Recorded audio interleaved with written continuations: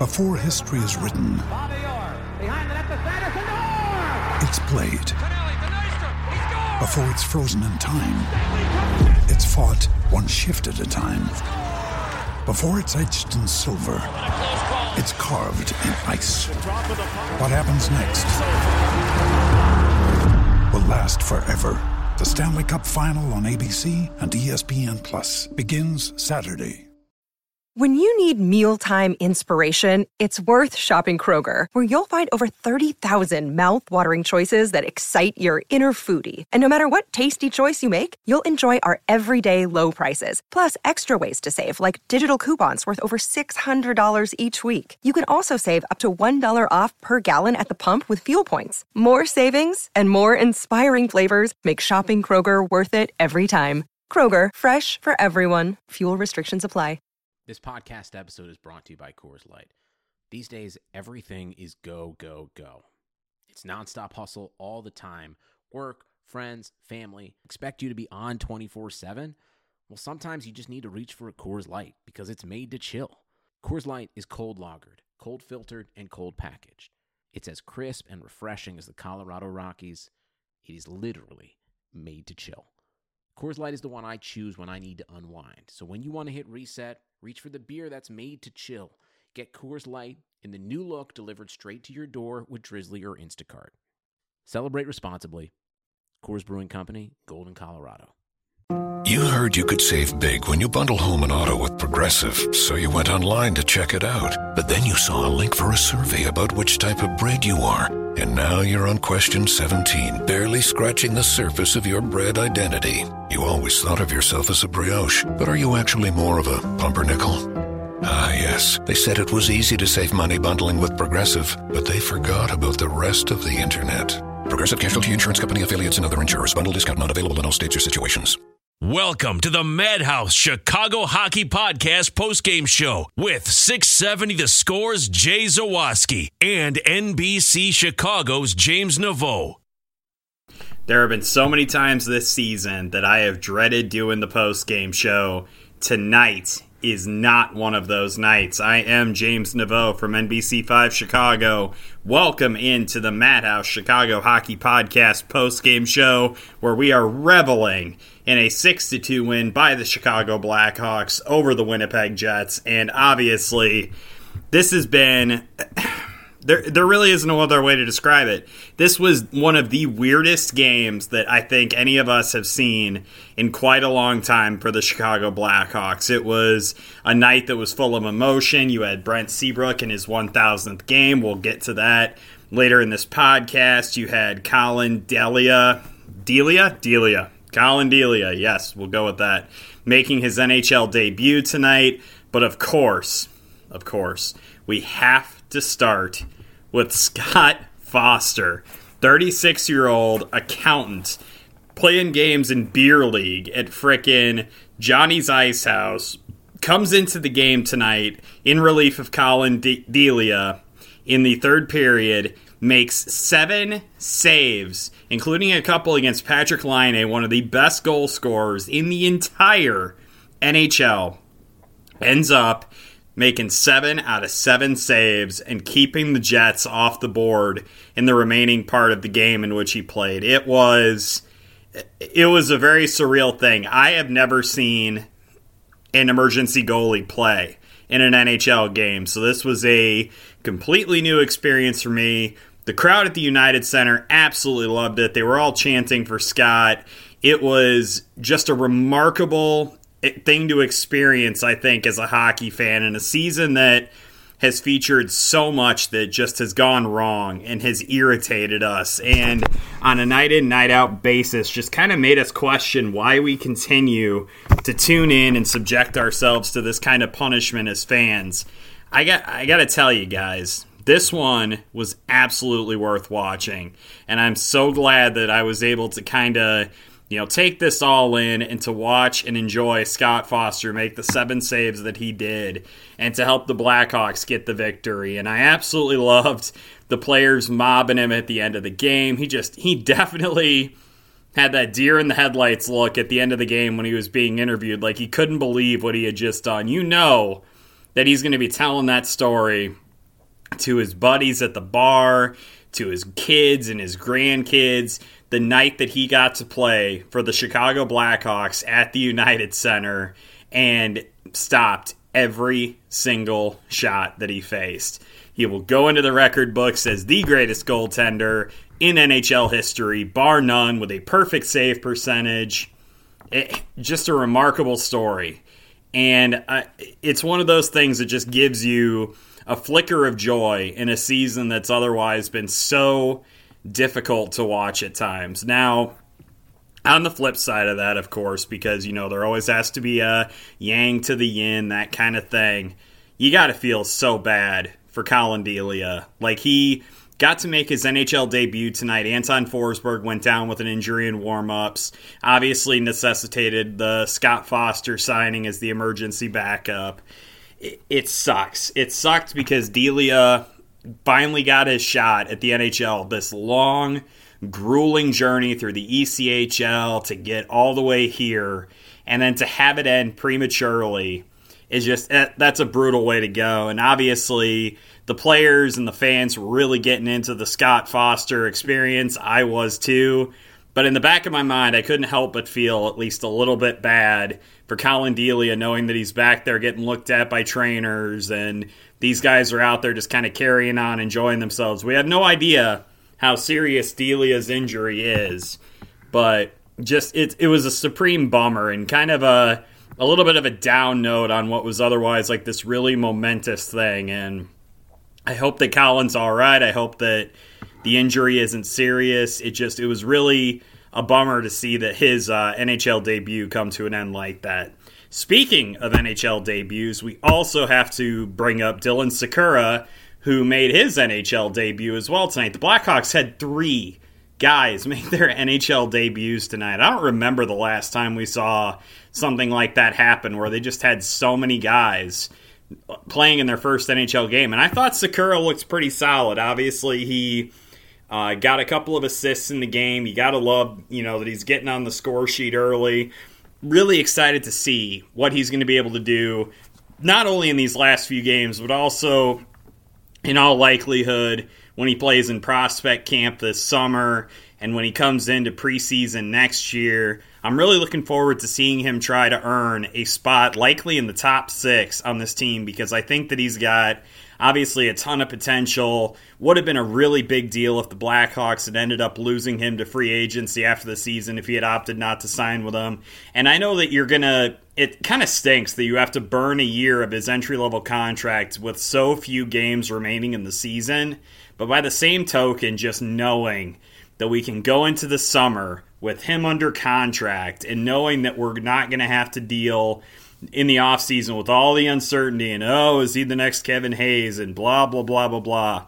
Having Sikura in the mix is honestly a really good thing for the Blackhawks, and I'm really happy for them, and I'm really happy for Dylan that they were able to get this done, and we don't have to sit here and talk about all those hypothetical things that could have been. So kudos to Dylan for a very solid debut game tonight. Also have to give a shout out to Thomas Jurko, who we've been very hard on him on this podcast, and I think rightfully so. He has played with a lot of passiveness at times, just hasn't looked like he's really bought in completely to the system that's been put in front of him here in Chicago by Joel Quenneville. And I think this season I've been impressed with the way that he's seemingly kind of bought back in, and he's had some really good moments. He had his 5th and his 6th goals of the season tonight. Wouldn't it have been great, just to see him get the hat trick, just to kind of put the cherry on top of the insane Sunday that this game was for Blackhawks fans with all of the madness that was going on? I think it would have been just so apropos. It would have been so right to see Thomas Jurko go out there and get a 3rd goal. But hell, you know what? That first goal that he scored, that just twisting, crazy, move, whatever that he had going on in the Jet zone early in the second period to get that goal, kudos to him. Hats off to him. Really solid game for him. I've really been liking his game lately. I question whether or not he's going to be part of this thing going forward. I see a lot of competition for bottom 6 spots next season, and I'm not necessarily sure that he fits the bill in terms of what they're going to need in that group. And so I'm not sure if he'll be back next season, if he should be back next season. It's something that I think that we as fans and the Blackhawks as an organization just kind of have to give some thought to. Are you going to bring this guy back and kind of give him that opportunity to, audition and potentially make that bottom six role? And I don't know if his game fits that. I think that obviously guys like Joel and Stan, they have a lot better idea of what they think is going to fit that. And I'm really interested to see what they end up doing. It should be pretty interesting.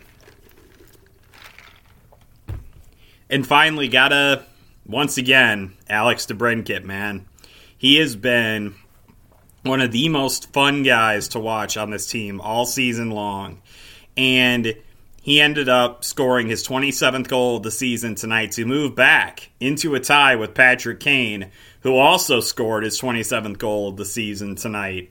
Had a really nifty goal there, shooting through the 5-hole. Kane did early in the first period to get that first goal for the Blackhawks. And it's been kind of a nice little fun subplot to see the two of them kind of going back and forth, exchanging goals. And it's been interesting watching just kind of that dynamic between the two of them and seeing the two, top forwards on the squad just kind of go back and forth. And I think that obviously we've seen a lot of growth from Alex DeBrincat this season. It's been a lot of fun watching him kind of grow and mature. And once again, seeing him score yet another important goal tonight just continue to aid in that development.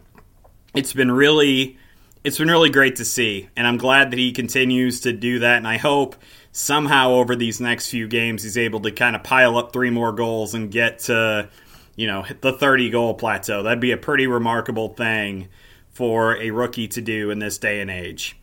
And now that we've kind of given out all of our plaudits and we've given out all of our kudos for this game and talked at length about Scott Foster and Colin Delia and all those guys, we have to get back, I think, to the real star of the evening tonight, and that's Brent Seabrook, who, for all of the grief that we've given him about his contract and about the decline in his play over the last few seasons, I think that tonight was a really good reminder of what Brent Seabrook has done in his NHL career, and the fact that he's been able to not only play 1,000 games, that in itself is so remarkable, but to also play all 1,000 of those games with the same organization. How often does that happen in the NHL anymore? It's truly a testament to the longevity of his career and the consistency with which he's carried himself for the most part over that career. And I got to give him all the credit in the world for continuing to plug away night in, night out, even though it's so obvious that his skill set just isn't quite where it used to be. It's still remarkable to me to see the just the intensity that he still plays with on a night in, night out basis. And it's not enough at times, and it definitely is obvious that he's lost a step or 3 in his career, but this seems like a good night to just kind of sit back and to reflect on some of the remarkable things that Brent Seabrook has done in his career. I mean, he played for the Blackhawks in an era where no one gave a crap about them. In the so-called dark ages before Jonathan Toews and Patrick Kane, Brent Seabrook was there, plugging away, learning his craft, becoming a top-tier defenseman for many, many years, and ultimately winning 3 Stanley Cups with this team, and scoring some of the biggest goals that this team has had in its entire history. I think you can argue that his game-winning goal against the Detroit Red Wings in Game 7 of the second round in 2013 may have been probably the second or third biggest moment out of all of those cup wins, because it capped off just that incredible comeback that the Blackhawks had the year that they were supposed to win. They were supposed to romp everybody because they had the remarkable regular season, and then all of a sudden they found themselves down 3-1. And Brent Seabrook not only scored that game-winning goal in that contest to end that series and to complete the 3-1 comeback, but also the much talked about, conversation with Jonathan Toews in the penalty box at Joe Louis Arena. And just kind of how he, both mentally and physically, just kind of turned that series around and really started getting the Blackhawks going in the right direction. It's truly remarkable. He deserves so much of the credit for the way that series went. And then, as if that wasn't good enough, then he went out and scored a game-winning goal in the Stanley Cup Final against the Boston Bruins, too. Just a remarkable postseason for him in 2013. It's one of those runs that I think we as fans they get lost a little bit in the shuffle, because you remember all the high-profile moments like the Patrick Kane hat trick against the Kings, or 17 seconds, or whatever. But those Brent Seabrook moments were really the kind of backbone of everything that happened in that postseason. And it was nice tonight with the 1,000th game celebration to kind of think back and to relive some of those kinds of moments.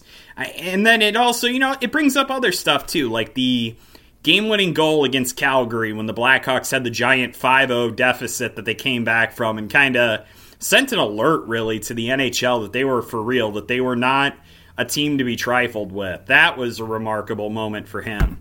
The hit that he laid on Daniel Cleary in the Winter Classic against the Red Wings at Wrigley Field, knocking him over the boards, the feet going up in the air, the incredible photo taken of the Blackhawks bench of the guys just kind of going, oh crap, there's this man who's been flipped upside down onto the bench. This is odd.